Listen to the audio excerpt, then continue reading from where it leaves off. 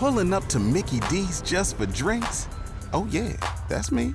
Nothing extra, just perfection and a straw. Coming in hot for the coldest cups on the block.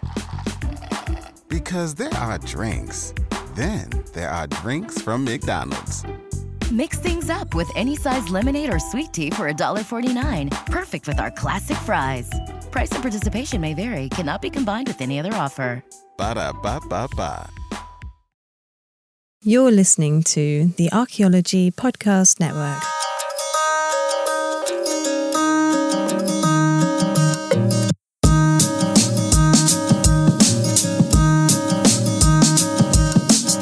Hello everyone, and welcome to another episode of Archaeoanimals, the podcast all about zooarchaeology.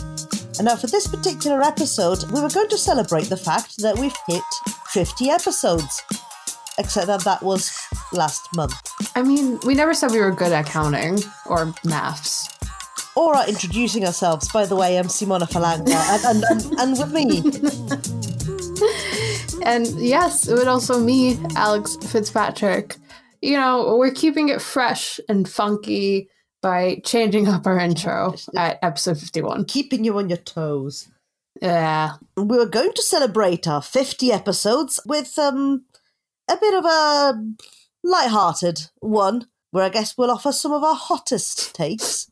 Which we've never done before, to be fair. No, especially not you. No, I've never given a take in my life, to be honest. It's been 0 days since the last take was given. Ooh, yeah, probably. But yeah, we will be giving our hot takes, which again, we've never done before. We've never been opinionated on this podcast.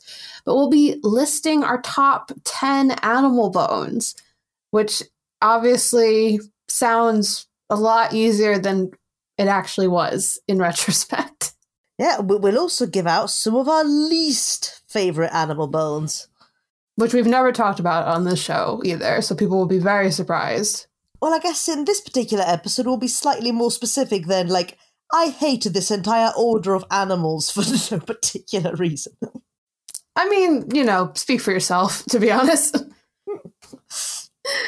But yeah, so I guess we'll start off by talking about, so, you know, we did our top 10 lists the way that I think most people do, top 10 lists. So we'll start off from the bottom of our 10 and we'll work our way up to number 1. So, you know, we'll let that anticipation build and whatnot. And then during our next segment, we'll go a bit down the other road and talk about our top, or it's not really top amazing. 3, is it? It's our worst animal bones. Bottom 3? Well done. Bottom, just the worst. They're the worst animal bones. We don't need to number them because they're just sitting in the bottom of the pile anyway. Yeah, and I guess then in part 3 we'll reveal our 5 top animal bones. Very exciting stuff. Very hard-hitting journalism going on here. I'm trying to do a drum roll, but you see I'm doing a slight drum roll on Bastet, and it's the sound's not quite carrying as it should. She needs to be thicker or more hollow. I don't know how sound works. But she's purring, so she's happy enough. Okay. I guess we should get started then. Okay, so for number 10, my personal pick, and this was harder, like, I need to stress, like, it was harder than I thought it would be. But, like, just, top 10 animal bones. But you actually have to sit down and think about it. Say, but do I like this bone more than that bone? And then you try, I think I'll go for this bone. Oh, no, Alex already put it down. Oh, that's fine. But yeah, no, I guess for my number 10, I would go for tibias. No particular species, just the tibia. Because a lot of animal bones are usually, when they come to us a couple thousand years later, they tend to be a little bit more on the fragmented side. And you tend to sometimes only have one of the epiphyses, or no epiphysis at all. Or even worse still, it's juvenile and it's completely unfused. However, with our beloved, reliable tibia and its nice triangular shape, it stands out beautifully. So even if you get like a thing that's like an inch long, you're like, oh yeah, no, that's a tibia. I mean, what of? I do not know, but that's a tibia. It's solid, it's stable, it's dependable. I mean, what more can you want from the tibia? I mean, to be completely honest, I do agree that the pun. What? The terrible pun you missed with to be honest. Oh god. We gotta start the episode over. Didn't even That's all I ever wanted. I hate this podcast. I hate this so much. We haven't even started, really. Anyway, getting it back to very important stuff. But I do agree, because when it comes to IDing bones, obviously, there's some stuff that are very easy to see, skulls and whatnot, just like, I know what that is. But when it comes to the long bones, I think the tibia is probably the most characteristic, even in a fragmented form, because like you said, that triangle bit is just chef's kiss. Great design. Love to see it. It's just good. It's just good stuff. And just to keep it on the super serious side, what is your number 10? Listen, I don't know if we've talked about this on the show, so part of me was like, we need to talk about it, because it's a very serious and important conversation that needs to be had and needs to be done delicately with the kind of professionalism and sensitivity that people need for these kind of topics. And on the other hand, I do actually enjoy them in a way that is similar to a lover of art looking at a modern artist. And it's called the baculum, folks. Now, the baculum is a very interesting bone. We, as humans, do not have them. And I'm trying to figure out the best way to phrase this, but it's the penis bone. It's the bone that supports the penis. So I don't think there's many other ways you can put it. Yeah, I guess not. Like I said, humans do not have one, but many mammals do. And, I have seen my fair share of them, and they're removing the uses of the bone itself, what it's intended to do, and the kind of jokes that a more juvenile person may make about them. They're actually kind of interesting looking. So obviously they are very different depending on what animal you're dealing with. And as someone who has seen bacula from foxes to seals, boy, does that diversity really get reflected in bone. My gosh. What sort of brings them all together is that, much like our tibia friend, you can't miss them. You can't. No. Pretty easy. Also super, super rare, so.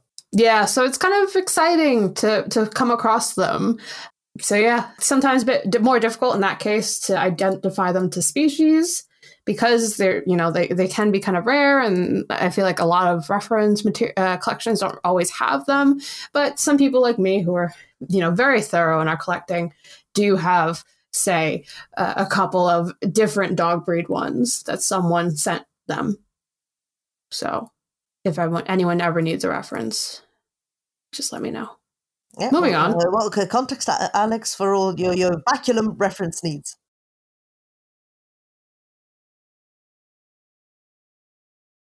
I have no idea what they put, but boy, did it get to my house.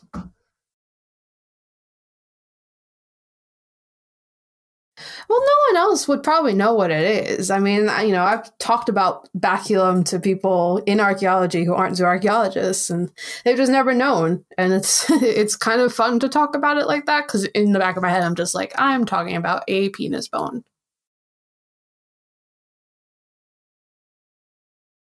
I have a PhD. It's fine. Right, for number 9. For myself, I have gone for boar tusks for no particular reason other than they look pretty. They are very pretty. And they've got very distinctive, rectangular base that I kind of appreciate. If that's very strange to say, but... Yeah, I guess there's also, correct me if I'm wrong, the male tusks, there doesn't tend to be a root because they continuously grow throughout their lifetime. Yeah. which is very cool. But no, they're very pretty, and obviously they're used often in decorative and ornamental type of artifacts, and sometimes in ritual type things. So, mark that down on your bingo for this podcast. But they're very cool. I didn't even think about those, and now I kind of wish I put them on one of my lists. But yeah, I guess I will go at my number 9, which is just a simple rabbit femur. There's a bit of a theme in my list, and obviously for listeners at home, we encourage you to maybe pull up Google Images and look these up. I don't know, maybe we'll figure out a way to kind of just collect a lot of these images and put them on Twitter maybe. But yeah, the rabbit femur is this very nice and kind of like curvy looking type of bone. It always reminds me of like a claw in some way. But you'll notice this in my list. The kind of bones I like are very interesting looking and curvy, and it has nothing to do with like actual use. It's more of a aesthetic judgment. It's like we've both gone for aesthetic in this number 9. True. For 8, again, I guess much like the tibia, is not a bone that I particularly like per se, but it's just one that tends to aid identification, so to speak. And my random choice is an amphibian ilium. Yeah, I actually never seen what an amphibian ilium really looked like, because I don't really work with amphibians, so I'm glad you put that. Well, it just looks, of course, it has sort of the articulation. They'll go into the femur, and then it's almost like a rib-like thing that sticks out of it. Mm-hmm. That's my professional description of it. And again, because amphibians are notoriously annoying to ID to species, unless, of course, you're very experienced or like you specialize in amphibians. A lot of stuff tend to go down as like either frog or toad, because with some bones you just can't tell. The ilium, though, if you have it complete enough, is one of the ones that tends to be a little bit easier to ascertain whether it's frog or toad. So it just gives you a bit of a win with amphibians. It's a win. So the theme of our lists are either aesthetically pleasing or it makes our lives way easier.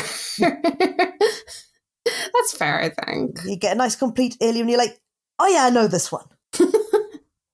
That's a frog. I'm so smart. That's all we want. We just want that validation, really.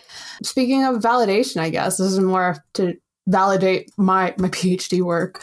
But my number 8 is the great auk humerus, which, I mean, bird humeruses are actually, as much as I like to complain about bird bones for being small and fragile and annoying, the humerus I find very aesthetically pleasing. They're very bulbous and kind of round and just very interesting looking. And the great auk in particular, the great auk bones are very distinctive in that they're very curvy. And I think a lot of the kind of like puffin type of that family of bird have very similar bones, and they're up to the point where I think they curve almost like an S shape, which is extremely fascinating to look at. But obviously I've got a great affection for the great auk since working with a lot of their bones during my PhD. I even have, for those of you who don't follow me on social media, I have a great auk tattoo because they're very cute, if not extremely depressing to think about. And which is like me, I am also very cute, but extremely depressing to think about. So, a lot of kindred spirits, basically. So I felt like I had to put them on this list for sure. Okay. I mean, I can't comment to that. I was more focusing on trying to remember how to count. Yeah, I was struggling. I was struggling with that too, don't worry. My number 7 is also a bird bone. I guess it would be like avian in general. Mm-hmm. It's a bone that I particularly like, but again, doesn't particularly necessarily aid you with identification. Okay, so it does just birds, I don't know. Anywho, it's the bird Tarsometartarsus, which sounds like a bit of a mouthful, but I guess it would be the equivalent of our metapodials. And the reason I like it is I particularly like the distal end of it. I find it aesthetically pleasing for some reason. It just looks like it's got tons of little prongs. Yeah, I get what you mean. It is. There's a lot of bird bones that are really aesthetically pleasing, even if they are very annoying. Yeah, because I mean, like, I guess, like, though, if you get a complete Tarsometatarsas, like, you can identify it to species, but I think with birds, we have such a wide variety of species, many of which are wild. Is it unless you've got access to sort of a museum that has an extensive reference collection, nay. But other than that, not really like it. And of course, depending on the bird species, you can get a spur to the side of it. So you get that in roosters. Yeah. You get sort of that little spur on the side of it. And sometimes it's like really chunky. It's very exciting too, to be honest, when you get a spur. But yeah, I will go to my number, 7? Yes. And a dog Calcanus, which is just, it makes me laugh because it looks like a little shoe. And like, I guess that's helpful in terms of kind of figuring out spatially where the calcanus is. Like, not necessarily, it's not the foot bone per se, but it's in that area. In the general region. Yeah, and they look like little shoes, and I think that's fun. Yeah, I guess I mean like the canid one in general, because the wolf is, to be fair, I wouldn't be able to tell the two apart. Yeah, it's a bit. Yeah. That one's really big, but then certain dogs are really big, so. Yeah, that's always a pain. Okay, but we have somehow made it to number 6. I shall keep this brief. Again, any species, no particular taxon. Scapulas. Well, from an ID point of view, they tend to be a pain, because if you get like a small fragment of it, because of course the scapula itself, it is quite thin, so it does fragment a fair bit, and then you get like a scapula that's smashed into like 56 bits, and you just like question why you're doing this. But what I do like scapulas for is any modification that might have taken place on the bone. So sometimes you can find perforations of it, so where people would have hung them up to say like smoke them or salt them, or sort of burning, as you find in a lot of sort of pyromancy practices. So that's what does the scapula for me. No, that they are very cool, but yeah, if they're fragmented, I am just going to start putting down unidentifiable. Anyway, my final one for this bit, at least, number 6, are deer frontlets, which is kind of cheating, I think, because it's not really a bone per se. It's a part of the skull, kind of the frontal area of the cranium plus the bit that where the antlers usually come from. And again, it's more of an aesthetic thing. We talked about it in a previous episode. We talked about Star Car and the fabulous deer frontlets that they have from that site. I've had deer frontlets from my site, from my PhD. They're just extremely cool, and there's so much interesting things that could have been used with regards to ritual or costuming and things like that. They're cool. It's a cool look. No wonder why they're still very popular as hunting trophies to this day. But yeah, we sped through that pretty good, and I think we can take a break, and then we can get into the real juicy stuff, which is the worst bones on the planet. So yeah, see you later. And we're back with part 2 of this episode of Archaeo Animals, where we rank our favorite animal bones. Except not this time, because we will be ranking down our least favorite animal bones. I really don't know what the proper terminology or phraseology is for this, but these are just the worst, right? It's the rock bottom, the bone bottom, the I cannot even bones. Yeah, I mean, unsurprisingly, I feel like we may have talked a bit about these kind of bones in the past. Maybe once or twice. Yeah. Don't be too hard on yourself. But yeah, I mean, we're both professionals, so this is obviously professional opinions and should be taken not with a grain of salt, but with the, kind of reverence and respect that you would, any other kind of work of art. Yeah, the respect that our gravitas commands. Yeah. Well, I guess I'll make a start again. Number 3, least favourite animal bone, are horse teeth. So now, while in general I do really like teeth, because of course, they're very easy to identify to species or to what tooth you have, even if it's partial, you can normally work it out. And horse teeth per se, that they are aesthetically pleasing enough, and they're quite, you can't miss them. So they're very cuboid in shape and just very long, so you can't miss a horse tooth. However, say you've got a whole mandible and you want to age it. The way you age a horse mandible doesn't quite work the same way, like so some of the mandibular wear stages you have for, say, sheep and cattle. It's just so much faff, and I just cannot even. That's fair. And also, of course, if you do get loose teeth, I mean, of course, again, I'm speaking from someone who's quite early careers. So, of course, many people probably disagree with me, but just they mostly all look the same. No, you're right. Like, okay, you have your mandibular, you have your maxillary, okay? That far, that's fine. But in terms of, is it a fourth premolar or a first molar? I don't know. No, you're right, and you should say it. Just equus caballus, mandibular tooth. It's that thing where, like, again, I'm similarly very early career still. I know this is something you learn with age, but there's sometimes where I see people who are like so specific about their identifications where I'm like, no, you can't do that. That's not a real thing you just did. No one can do that. Maybe I'm just not good at zooarchaeology.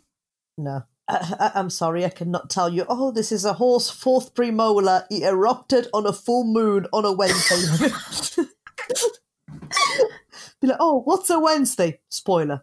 I mean, I know you could do that. I could do that probably with time and like little time. I mean, if I had one tooth and was able to spend like a month looking at it and like doing the research, I could do it. But there's just like, I know some people who will like pick up a bone and just be like, yes, this is the whatever, very specific tooth or whatever. And I'm just like, no, like, teach you me. Can't. Teach me. You can't do that. No one can do that. I refuse to believe that. I felt like early on, I think it was one of our earliest episodes, I remember you mentioning something about wanting to develop like a C14 vision. Oh, yeah. Gosh, I would love that. I still want it. How have we not progressed that far in our archaeological science and technology? There you go. Give Alex funding to develop C14 vision. That's my new postdoc, yeah. But when I mean C14 vision, I mean I want to implant something into my eyeballs so that I can like scan it, or like I want to look like Cyclops from the X-Men. It's a look. It's a look. So what's your third least favorite? Well, it's actually very similar because I chose pig teeth in general, all of them, but specifically the molars, because again, I think I've definitely talked about this on the podcast before. Pig teeth are just horrible to look at. They're just so bad to look at. I don't like looking at them. Not boar tusks or anything. Those are cool. But like the molars and the premolars, it's the phrase that I always like to use is it's like you took a human tooth and put it in a microwave and let it pop like popcorn. That's what a pig tooth looks like. That's without that, taking that imagery aside, what I was going to say is that I thought they looked like popcorn. It's horrible. I don't mind them. I mean, like the M1, M2, like a bit iffy, but then you get that, sometimes in sheep as well, if you don't have a full mandible. Like, is that an M1 or an M2? I mean, third molar, easy peasy. Yeah, I mean, and I think it also just gives a lot of problems for non-zooarchaeologists, and I don't blame them because they do kind of look like human teeth. And I won't name the institution that I was doing some work at, but this unnamed institution in their archives had a box of allegedly human bone. And when I went to look through it, it was a lot of pig teeth. And again, I don't blame them that they do look like they could look human, but I was just like, wow, this is the worst tooth. Tricking everyone. I don't mind them. They're okay. Pig apologists over here. They're okay. Then if you want to take measurements off it to determine if it's wild boar, then that's a discussion for another day. and for someone better prepared. Anyway, what's your next one? Rodent bones. Yeah, that's fair. Of which you tend to get a lot of. Yep. Mostly very fragmented. Mm-hmm.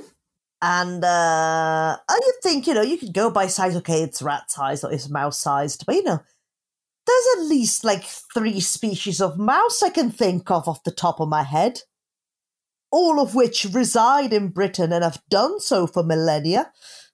And there are people who allegedly can tell, based on the bone, what type of rodent it is. Like, not rodent, but like rat. I mean, like, if it's complete, you can, but again, it's one of those things that you do need reference material. Of course, unless you're very experienced and you go like, oh, yes, wood mouse. No, they're lying. I've decided. And the same like with vole, be like, okay, like you can tell, okay, this looks vole-like, but is it a field vole? Is it a bank vole? Anyone who can do that by eye is too powerful to exist, not only in this field, but on this planet. That's my new hot take. I can tell you, the one rodent bone, I guess the one notable exception I'll make for it, is the delightful pygmy shrew. Mm-hmm. Because it's shrew-like, and it's in the name, it's very small. So there's really only one thing it can be. Pygmy shrews are okay. I'll allow it. Yeah, fair enough. There you go. What about you? Yeah, okay. Well, I'm not really going to go that specific with this because my next worst bone is all ribs and vertebra of all species and any species. And I include human into that as well. I mean, I was going to put that down myself, but you beat me to it. Ribs are just there to cause a nuisance. Listen, I will give myself credit in that there are some species that I can at least be like, oh, I know what that rib is. Like pig ribs, I feel like are very characteristic. Seal ribs, I also find very easy to find. Everyone else, I'm like, I have no idea what that is. I can't tell you where it is either. I mean, specifically for humans, that's like a whole other can of worms. I think, again, I've probably told this on the podcast before, but when I was doing my master's and I took a module in human remains, a lot, you get expected to like lay out a whole skeleton. And I just would literally fall to pieces like the skeleton itself when it came to trying to put the ribs and the vertebra in order. It's just, no. And vertebra, I will admit, slightly easier than ribs, particularly with identifying the species. Again, a lot of species, particularly like, avian species and fish, they all look very different, very particular. And I could also tell you, is it a lumbar? Is it cervical? Is it a thorax vertebra? But after that, I could not tell you the number. I can make it up probably. It's a vertebra, it's a rib. And it ends there. Yeah, because like the worst of them all being the caudal vertebrae. Oh, God. Just no. It's the worst. No. I just got flashbacks. So many Excel spreadsheets where it just says CDV and then no species. Because I was just like, I don't know. I couldn't tell you. It's a caudal. Oh boy. Oh, it's bad. Could have put like a cheeky medium mammal in there. But even still, there's, once you get to the end, then it's just like, it could be a very big animal with a very long tail. Very teeny, like the hashtag the littlest tail. Ugh. But yeah, so they're on my watch list. So watch out, all ribs and vertebra. No, but I agree. Like vertebrae, definitely a lot easier than ribs. I mean, you can locate them easily enough, sort of on the vertebral column, sort of where they are. Maybe going into like C3 or C4. Okay, that will depend. But usually you can locate them all right. You can ID like a good chunk of it to species, but generally a bit belligerent. Ribs, just no. No, bad. Can't even side them.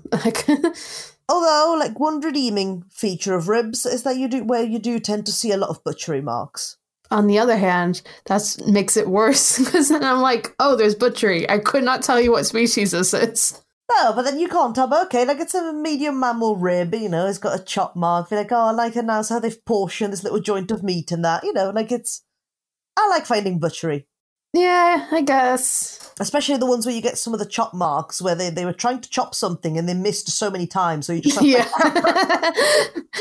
to be fair, that is quite fun because it's just like, oh, wow, I existed back in the day. My inability to do anything right when it comes to cooking.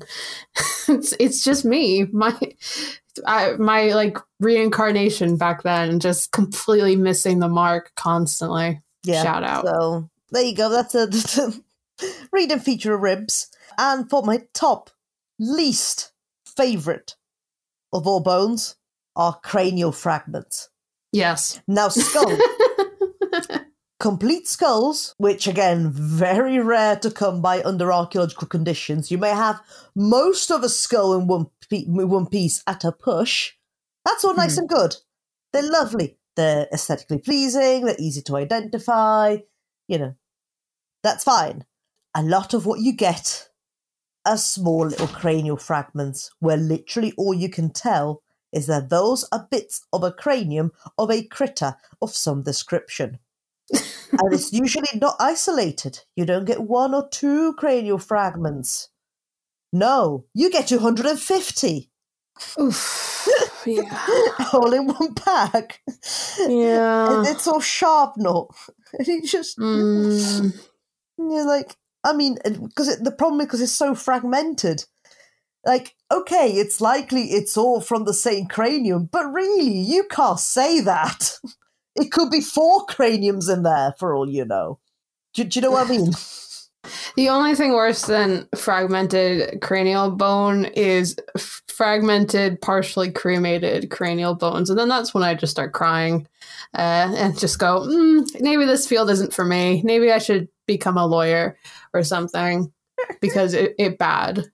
And again, I know there's people out there who are able to be like, oh, but this is the parietal bone thing, whatever. And I'm just like, no, it's just look like flat bone. I thought you were going to say there are people out there that were doing zooarchaeology and then had like cranial bone fragments and went, no, I'm not doing this. I'm becoming a lawyer.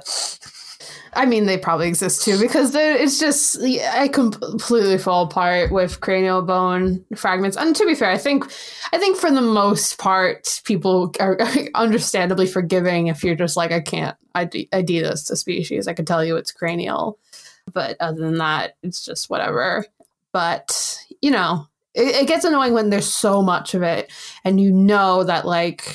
It's probably, especially like, there's definitely been times where I've had cranial fragments and then like a couple different species represented like mandible fragments. And I'm just like, could be one of these, could be all of these. And obviously for like work that I've done, it's important to kind of be specific because of, funerary deposits and things like that. And everything having some kind of meaning as to, are they removing this part of the cranium, putting it somewhere else and whatever.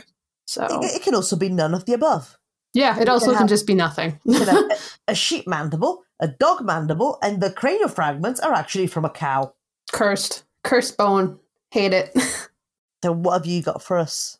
Well, I decided to kind of, change it up and do something different, something that no one's ever heard me talk about before, or something that people wouldn't really expect me to say. So my worst animal bone is fish, all bones, all species, all the time. This Shocking. is brand new information. Shocking. Now, of course, if you want to hear my detailed thoughts about fish bones, you could, listen to the last 50 episodes of this podcast. I believe I've probably talked about it in every single episode. But just a refresher, they're fragile. They're annoying. They're small sometimes. Do we have a whole episode of fish? We do. I think we might. Yeah, I think we do. And we're both very annoyed the whole time because we don't want to talk about it. No. And even more annoyed when we found out it was the episode of our 1-year anniversary of the podcast. Oh, no. I forgot. That's so cursed. We're so bad with knowing our anniversaries. Just to keep that self-loathing going. Oh gosh, that's awful. That's horrible.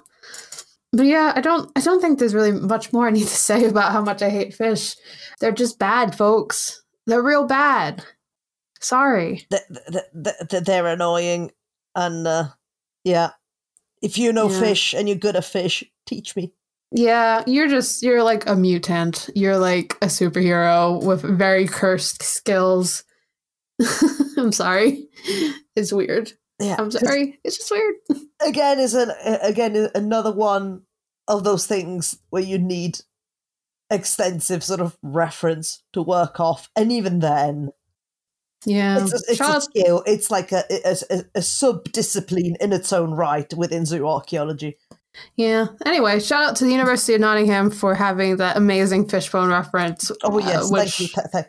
If it wasn't for that, I would not have finished my master's dissertation. But I think we can get off this kind of negativity, take a break, and come back with our top 5 animal bones. Woohoo! Instacart shoppers know groceries. They know that you can't make guacamole with rock-hard avocados. They know how to quickly find those peanut butter pretzels you can never find. And they keep you in the know by giving you updates about your order along the way. Let Instacart shoppers help take shopping off your plate so you can get time and energy back for what really matters. Visit instacart.com or download the app to get free delivery on your first 3 orders. Offer valid for a limited time. Minimum order $10. Additional terms apply. Instacart. Add life to cart. And we are back with Archaeo Animals. We're talking about our favorite and least favorite animal bones to celebrate 50 episodes of this podcast, which is still completely wild to me.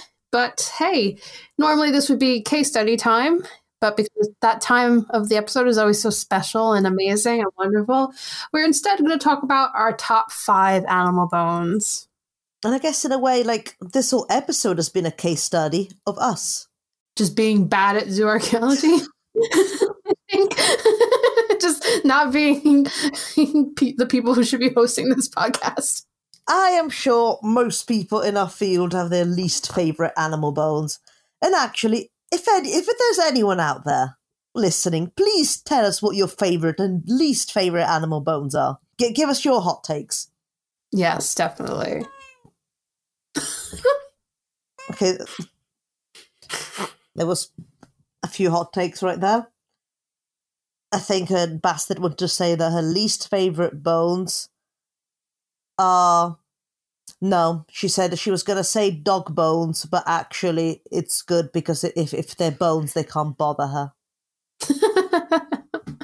That's fair.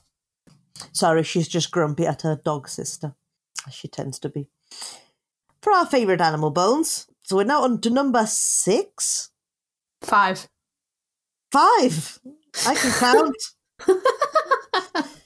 Sorry, I got lost in the intricacy of the made-up personas I've made for my domestic animals. Right. So my number 5 favourite animal bone are metapodials. Again, any species, mammalian, obs.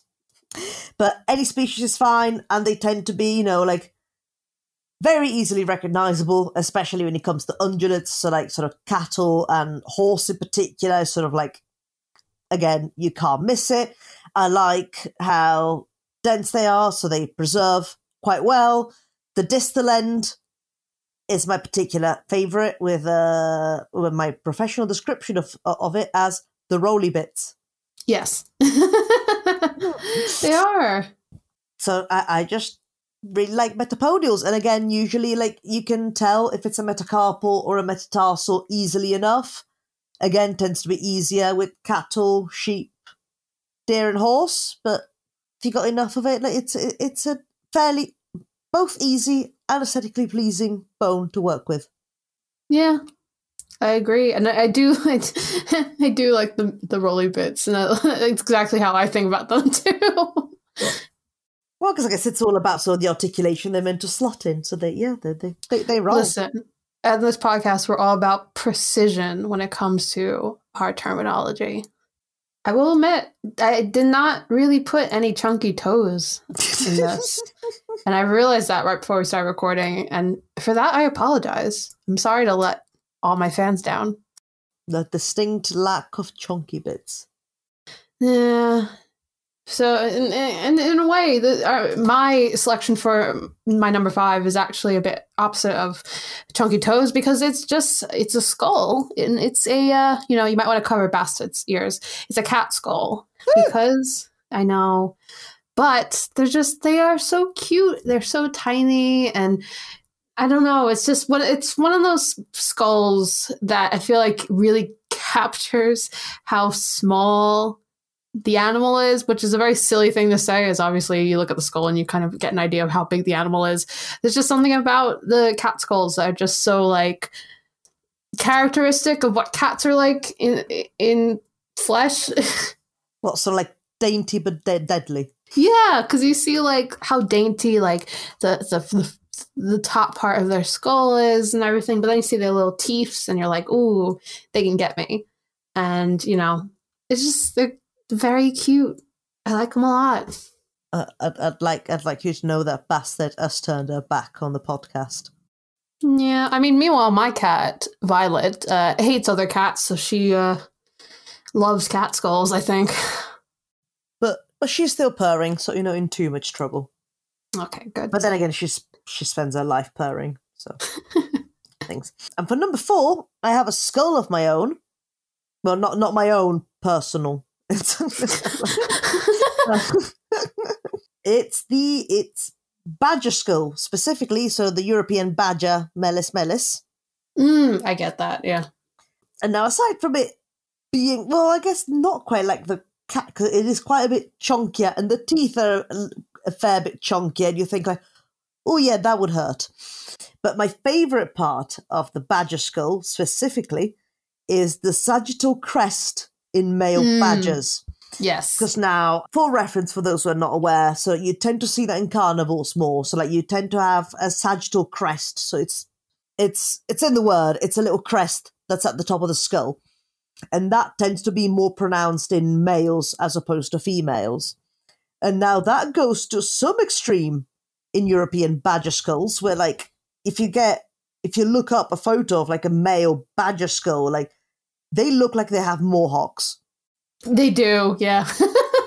And I love it. That's actually really cute. Have you ever thought how like many like small fragments of sagittal crests may have been mistaken for scapula? No, now you ruined it. Now it's not fun anymore. It's not good. That's giving me anxiety. Well, to counteract that, I'm going to talk about my number 4, which is a bone that's probably a bit more difficult to identify as anything else, and it's the seal tibia. Now, we already kind of talked about tibia with your pick, Simona, in the first half of this show, but I do like the seal tibia because, as I said before, seal bones have a very distinctive curviness to them, but also because they are marine mammals, the bones themselves have a very like porous type of texture to them, which is also very identifiable right away, but I also find very interesting to look at. And, the seal tibia is a really interesting contrast between that kind of curviness as well as that general tibia, like triangular look. It's a land of contrasts, the seal tibia. Yes. Okay, so I guess we're in the top 3 now. Oh, yeah, wow. Okay, so we have, number 3.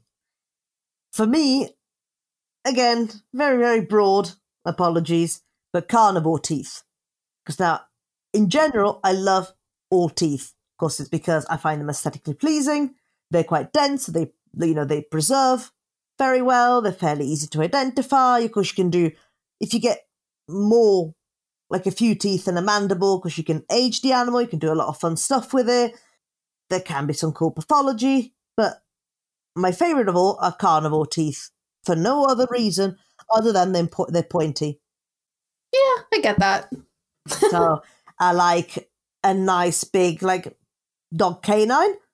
Mm. My favourite ones will have to, however, be carnassials, which are the teeth, I guess, depending on whether they're mandibular or maxillary, it's either the 4th premolar or the 1st molar. I think it's the lower 1st molar and the upper fourth premolar. And it's just because they're just so distinctive. And they have all these like pointy cusps. And I think I particularly like the cat one because, again, it's so distinctive. It's just got the two, it's like V-shaped with the two cusps. And can't miss that one. I mean, Bastard can because she doesn't have any of them left. Oh, you didn't hear that. You didn't. I'm looking at. So again, if you're not following me on social media, I've got loads of animal bone tattoos, but in particular, I have two mandible tattoos, one of a lower mandible of a cat and one of a lower mandible of a dog. And you can see those carnassials really well. They are very distinctive, and they're like little, I always think of them as waves, little wave shapes. Yeah. I don't know. And I guess the seal teeth would be quite cool as well, because of course they're carnivore-like teeth because they're specifically adapted for a fish diet. Mm-hmm. So they're like multi-cusps, and they're all like just like a little wavy zigzag. I like them. I forgot about seal teeth. Seals are the dogs of the sea, and I've definitely seen a couple times people who have mistaken seal mandibles for potentially like canine, like wolf or dog, which is very easy to do. So definitely kind of pretty similar. And again, unless you work in a coastal area, like your mind isn't going to go to seal. For sure, yeah. You find something like in the dead center of the country, be like, oh yes, seal. If it is, though, very cool. Yeah, and I guess I'm going to kind of go chunky, but not completely chunky toes, unfortunately. Again, sorry. But my number 3, had to think about what number that was, is the cow humerus. Because it is very chunky and distinctively so. And like I said, I kind of love a humerus.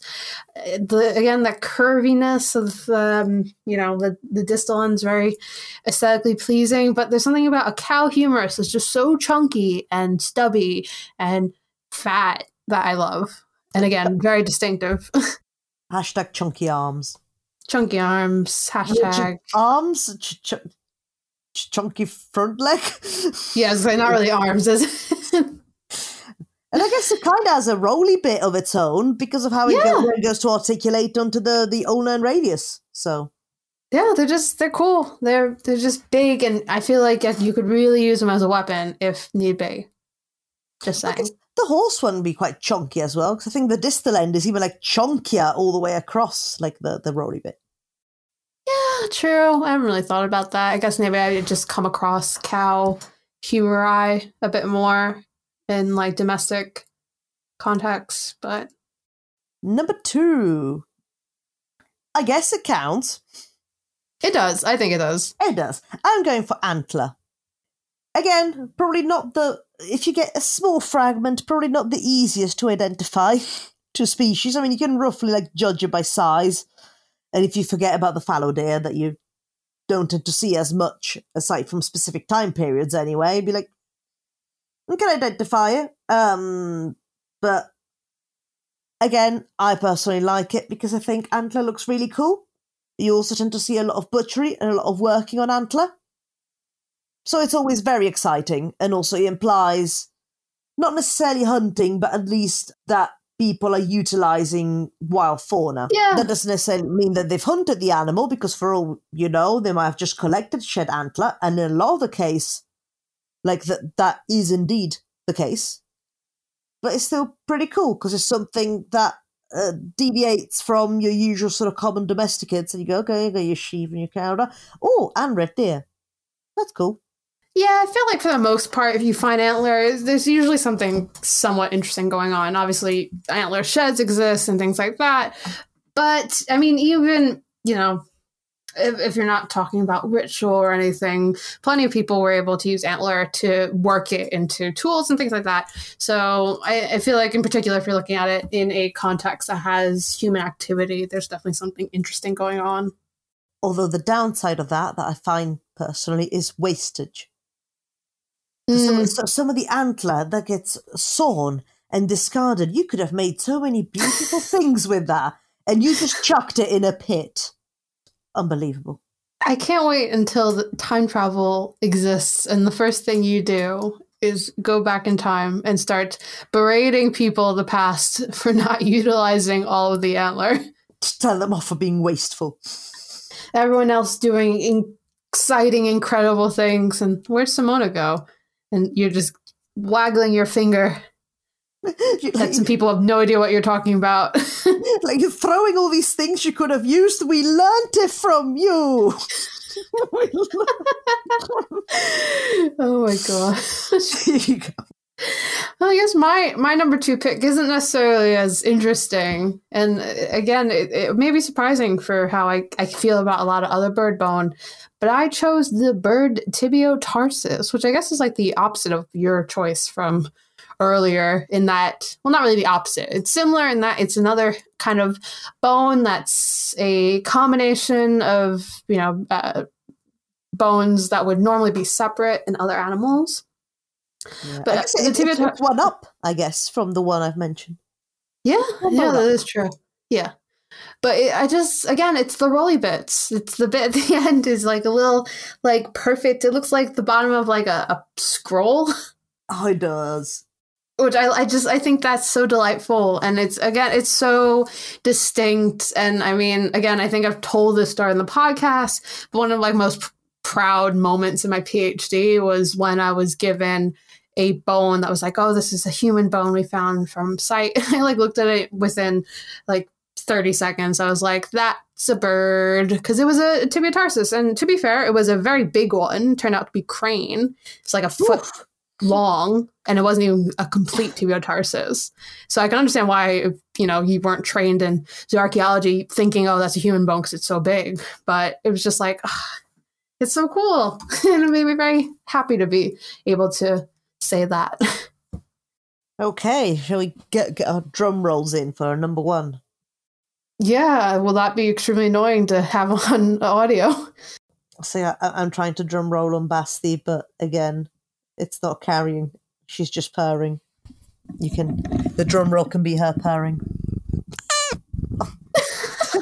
There you go. And the number 1 is, for both of us, yes, the Astragalus. Surprise! That's where the clap, all the applause starts. There you go. Yeah, we should wait like 5 minutes for the applause of our listeners to die down. I assume they're giving us standing ovations. So we'll give you a couple seconds to, sit back down. Thank you so much. We don't have much time. We gotta keep going with the podcast. Sorry, guys, but thank you. We appreciate it. Thank you. No, please don't start another round of applause. It's fine. Please sit down. Please, we need to finish this episode. Okay, I think we're sorted. Oof.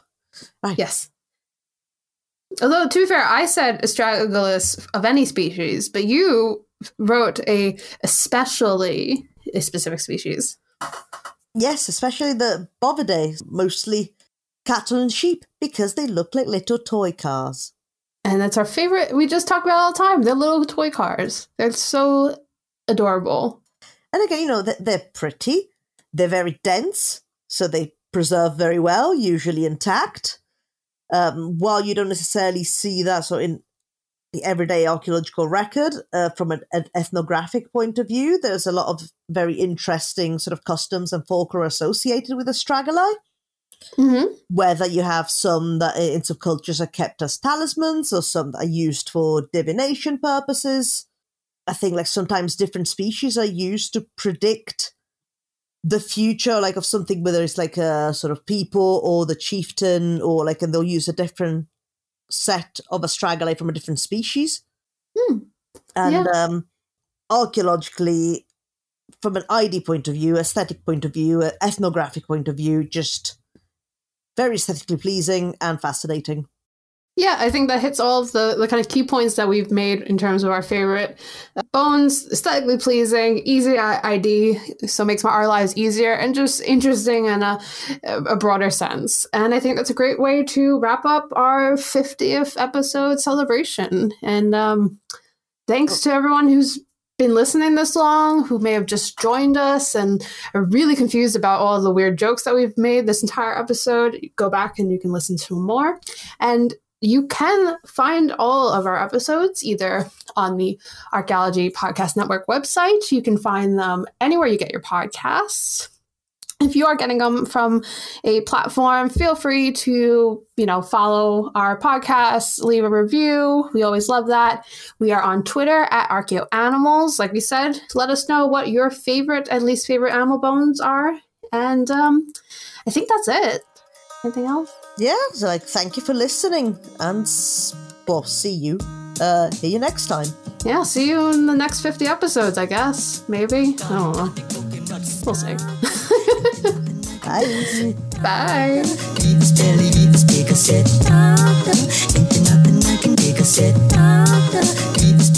Thank you for listening to ArchaeoAnimals. Please subscribe and rate the podcast wherever you get your podcast from. You can find us on Twitter at ArchaeoAnimals. Also, the views expressed on the podcast are those of ourselves, the hosts and guests, and do not necessarily represent those of our institution, employers, and the Archaeology Podcast Network.